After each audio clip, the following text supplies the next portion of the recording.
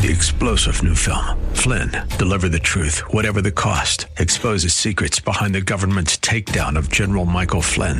Flynn knew what the intel world had been up to. He ordered the first audit of the use of contractors. This set off alarm bells. He told the truth. He was the most dangerous person for Donald Trump to hire. They had to get rid of Flynn. Flynn, deliver the truth, whatever the cost. Available now. Watch it today. Go to salemnow.com. salemnow.com.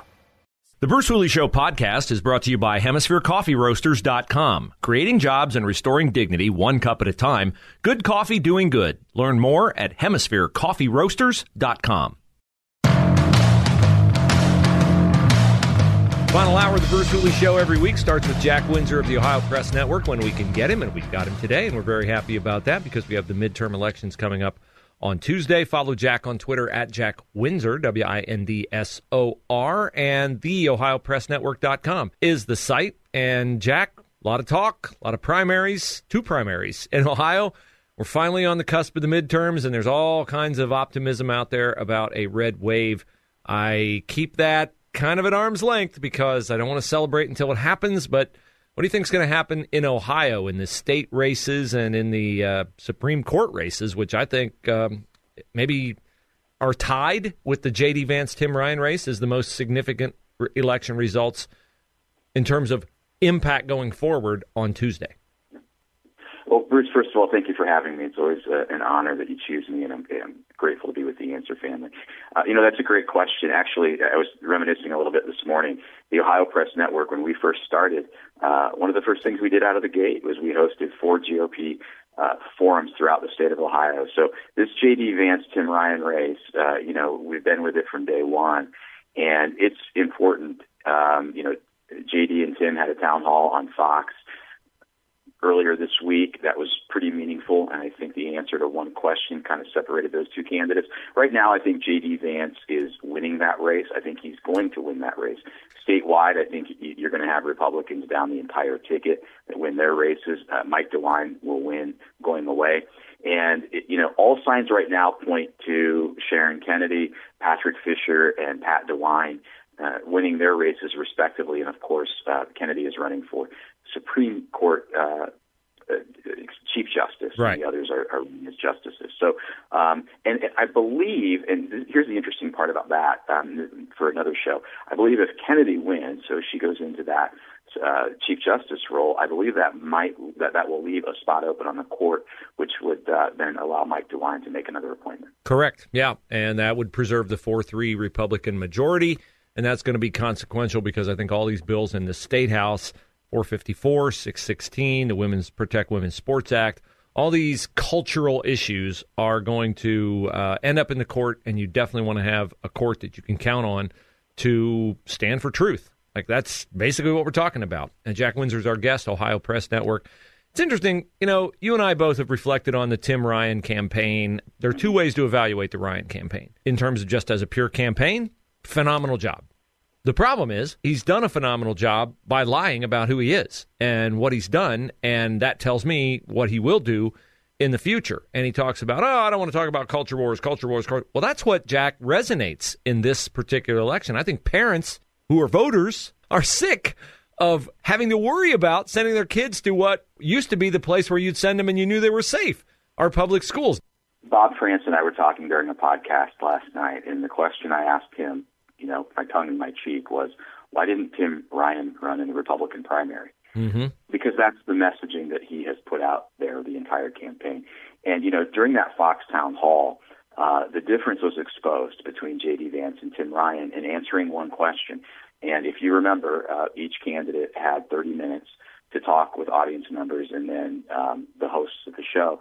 And the first question that Tim Ryan got was from a voter who asked about the Inflation Reduction Act and said, hey, can you look me in the face and tell me that is going to lessen the burden for me at the gas station and the grocery store?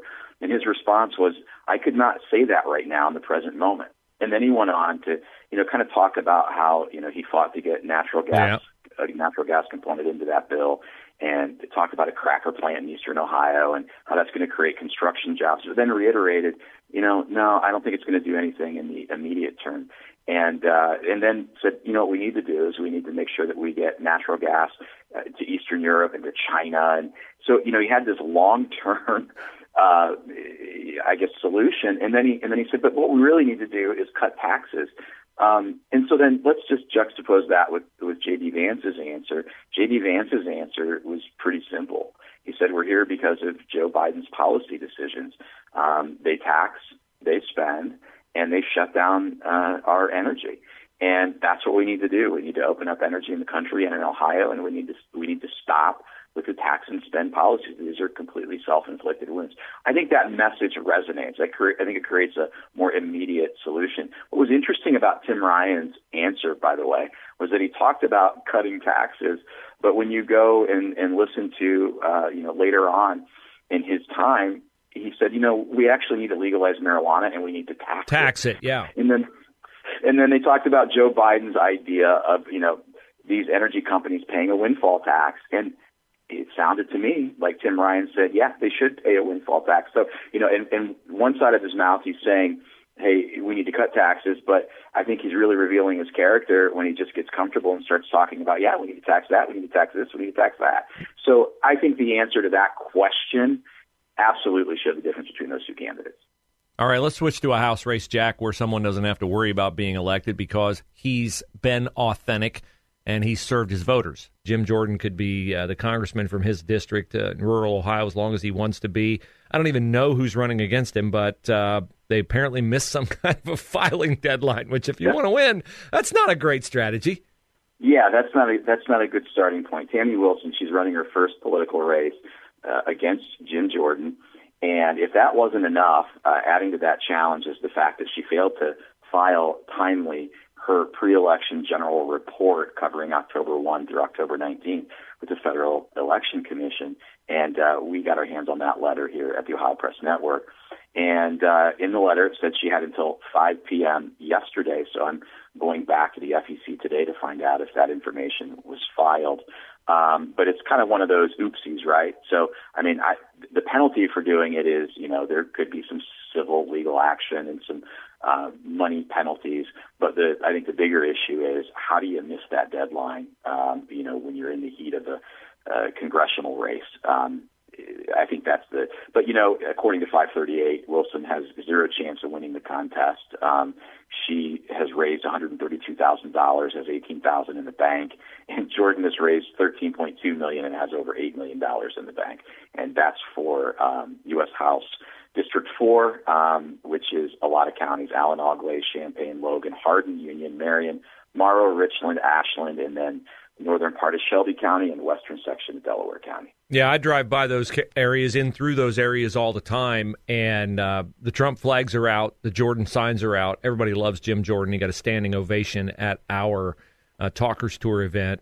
Jim Jordan is a guy, and I look forward to him having House oversight, power behind him, because I think we're really going to get some answers out of Washington. And one of the things that we need answers on, and I think there's going to be a reckoning on, even long-term, looking back in history, Jack, teachers' unions and this indoctrination of kids in schools. You guys at the Ohio Press Network are on this. It's the second most popular story on your site right now, a commentary. Teachers' unions expose Ohio students to smut masquerading as affirmation.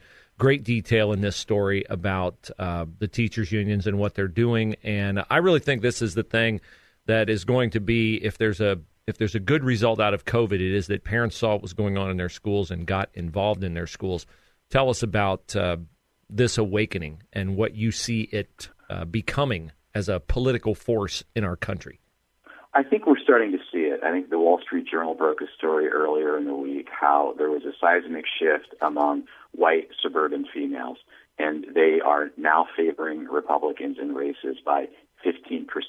Now, that's significant. 54% of them don't like the economy. 74% of them think that we're going in the wrong direction. But what I will tell you that I think is undergirding all of that they don't talk about, and they don't talk about it because they don't want to be tagged as, domestic terrorists by Merrick Garland and the FBI.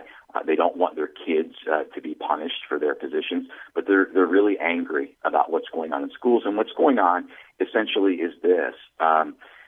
Schools are getting legal guidance that says if a student shows some sort of sign that they might be questioning their gender, you don't go to parents first. You go to the student. They have a right to privacy.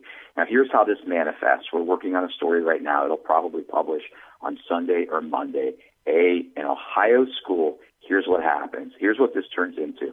A student is depressed and anxious and almost suicidal. A teacher overhears that conversation and believes that there's an element of gender confusion there, goes to the student, welcomes the student to the LGBTQ plus community, and, they start having these conversations. And guess who's left in the dark? Parents. Dad gets a call at one point and says, hey, your daughter's in serious trouble. We need to figure out what's going on. And imagine his surprise when he goes to the school to pick up his daughter and finds out that there have been, weeks of discussions that have been hidden from him.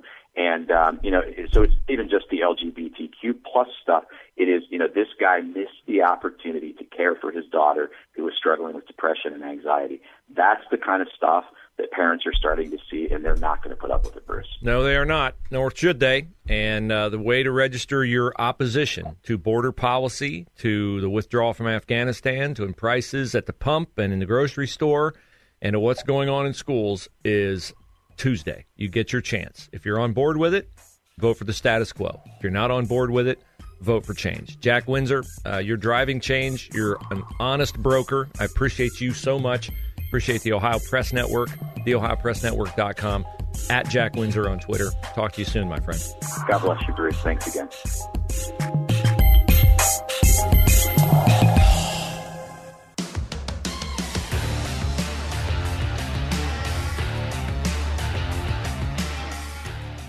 So John Fetterman was on The View this morning, the Pennsylvania Senate candidate, and they put him through the paces, really, really tough. Here's a portion of the interview. Mr. Fetterman, I was happy you released an updated letter from your doctor, and it's clear your post-stroke struggles are not cognitive and would not hinder you as a senator. So I'm going to just go ahead and move on and treat you like regular candidate. So he's released another letter from his doctor, who's a donor to his campaign. Has he released his medical records? No, he's not. No, he's not. So, again. Fetterman, I was happy you released an updated letter from your doctor, and it's clear your post-stroke struggles are not cognitive and would not hinder you as a senator. So I'm going to... Okay, so his post-stroke struggles are not cognitive and will not hinder him in any way. Okay, well, you judge for yourself. Here's a little snippet of John Fetterman. Now, we all have to make sure that everyone that works is able to, that's the most American bargain, that if you work full-time, you should be able to live in dignity as well, true. And I believe they haven't have any businesses being you can't have businesses being subsidized by not paying individuals that just simply can't afford to pay their own way. Okay. As well, true. Businesses. I don't make fun of John Fetterman because he has effects from his stroke. I make fun of the absurdity of someone who has clearly suffered brain damage from a stroke being a Senate candidate. Hi, good night, everybody. Hi, good night, everybody. Yeah. Does this sound like a quick thinking, able to debate, process, points, counterpoints, respond to them quickly? I do support fracking, and I support fracking, and I do support fracking. I don't disparage John Fetterman because he's a stroke victim. I disparage John Fetterman because he and the people who support him treat me like I'm a stroke victim. Like I'm not able to figure out that I'm being played by a guy who's not cognitively capable of doing the job he's asking to be elected to. How long do you think he's going to be there? A month, 2 months. If he gets elected, 3 months, and then it'll be like, this is really hard, and I'm not able to do it, and so, look, my wife's ready to do it. Yep. She's on the Joyce Beatty plan. Joyce Beatty got her high office because of her husband, Otto Beatty. Otto Beatty died. Oh, look, Joyce is ready to take the job. Fantastic. Only life has broken well for Joyce Beatty in such a racist country as America, where she got a nice opulent home for $1 from Ohio Dominican. Nice. Yeah. John Fetterman. Again, let me hear the View host here. I was happy you released an updated letter from your doctor, and it's clear your post-stroke struggles are not cognitive and would not hinder you as a senator. Post-stroke struggles are not cognitive and would not hinder you as a senator. Hi. Good night, everybody. Clear. Hi, good night, everybody. It's absolutely clear. Bruce, come on. Again, I say it again. He treats me like I'm a stroke victim. My eyes work, my ears work, okay? And similarly, and I touched on this with the interview with Jack Windsor, two things can be true at once. Tim Ryan has run an effective campaign, but he's also run a blatantly dishonest campaign. The problem with dishonesty is it's really hard to keep track of all the dishonesty and line all the dishonesties up behind each other so they make sense. The other night at the Fox Town Hall, Tim Ryan, of course, he's a Democrat, so he has to bring up abortion. And he brings it up, and he's like, I want to codify Roe versus Wade into law because Roe versus Wade took care of everything. See, Tim Ryan, early in the campaign, he didn't want to take a position on when does a baby become a baby. That's the question I wish some commentator would ask. Okay, so you're not for abortion with the heartbeat bill. Like once a heartbeat's detected, you're not for abortion. Okay, so when are you for abortion? Well, now they've started to say, the third trimester, we're not for abortion. Well, they are for abortion in the third trimester because they always say, I don't want to get between the doctor and the patient. They never bring up the baby, A. But Tim Ryan the other day came close. He said, nobody wants to see. See, he doesn't say, I don't want to see. I don't want to see third trimester abortions. I'm against third trimester abortions. Say that. And again, it's frustrating to me that Brett Baer, Martha McCallum wouldn't hold him down on it. Where he goes, nobody wants to see third trimester abortion. Okay, well, does that include you? Does that include you? Would you propose a bill or vote for a bill that outlawed third trimester abortion? Tim Ryan didn't want to say that because, no, he won't. He absolutely won't do that because if he did say that, his funding from the Democratic National Committee would dry up. Goodbye, sayonara, see you later. You're on an island, Tim. But then in the same answer, he said, when they asked him, are you for Ohio's law right now? It's 22 weeks. Are you for that? No, I'm not. Well, wait a second. And again, why don't you pin him down on this? Wait a second. A second ago, you said nobody wants to see third trimester abortions. You are a somebody. Presumably, you then don't want to see third trimester abortions. 22 weeks is before the third trimester. You don't agree with Ohio's abortion policy. Reconcile the two positions for us, please. How can you be against third trimester abortions but not be for Ohio law, which should be a 6-week and after ban on abortions, but now because of one activist judge in Cincinnati, is a 22-week ban? Your position makes no sense, Tim Ryan. On one hand, you say third trimester abortions, nobody wants to see them, but you are against a policy that would eliminate third trimester abortions. So that's why I can say Tim Ryan's run an effective campaign. He's convinced everybody he's a Republican or a moderate or a Trump guy, or he's convinced Ohio voters, a lot of them who will vote for him, that he's everything but the candidate he has been, and make no mistake, the candidate he will be. Do you think he's going to, I take on, here he is in Dayton last night. Here's Tim Ryan in Dayton last night, two-faced liar that he is. I've been known to get everybody mad at me, on Democrats, Republicans, and I'll tell you why, right? Because I tend to speak my piece. And sometimes I get in trouble for that, but I don't see that changing anytime soon. Speak your piece, but vote exactly like you're told. 100% of the time with Joe Biden, with Nancy Pelosi.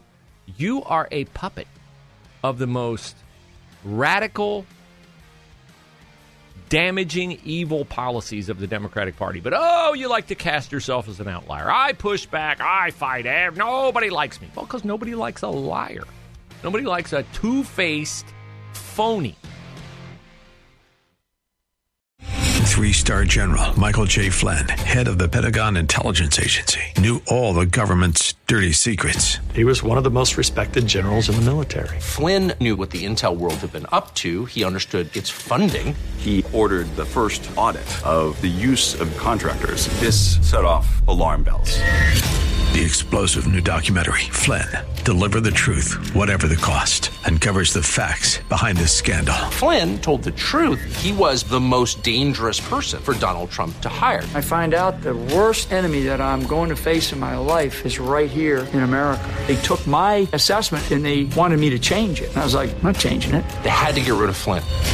With in-depth interviews, archival footage, and never-before-seen personal records of the man behind the headlines. I just felt like I was drowning. Flynn, Deliver the Truth, Whatever the Cost. Available now. Watch it today. Go to salemnow.com. salemnow.com.